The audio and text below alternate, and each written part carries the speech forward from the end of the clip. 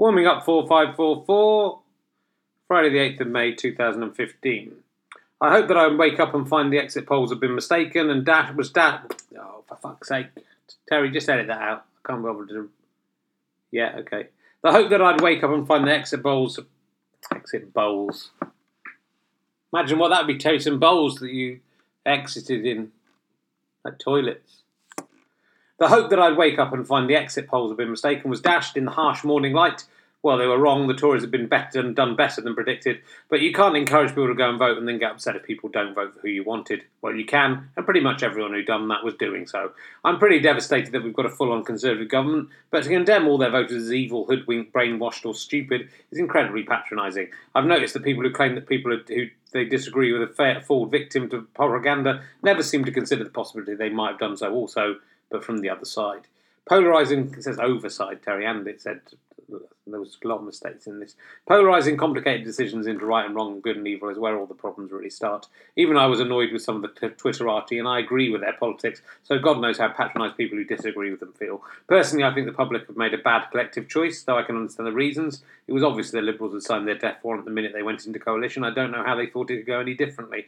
And I'm concerned for the future, but I'm not convinced it's going to be as dire as some people are predicting, and perhaps to really galvanise opposition, the Tories need another 5 years. By then, maybe people will be more willing to take on the massive changes that surely need to come if our democracy is going to be genuine or fair. As much as I'm glad UKIP lost an MP and that Farage was sent packing, he was relieved apparently. Perhaps he could have told us that he didn't want to win beforehand. It's cruelly unfair that almost 4 million people's votes give them one MP. Similarly, as pleased as I am, which is mainly but not entirely, at the SNP success, it doesn't seem right that the 1 in 2 people who didn't vote for them in Scotland have no real representation. Maybe that makes up for the independence vote going the other way. But if we're going to be a democracy, then let's be one. Let's be one, even if it has the consequence that 15% of MPs are from UKIP.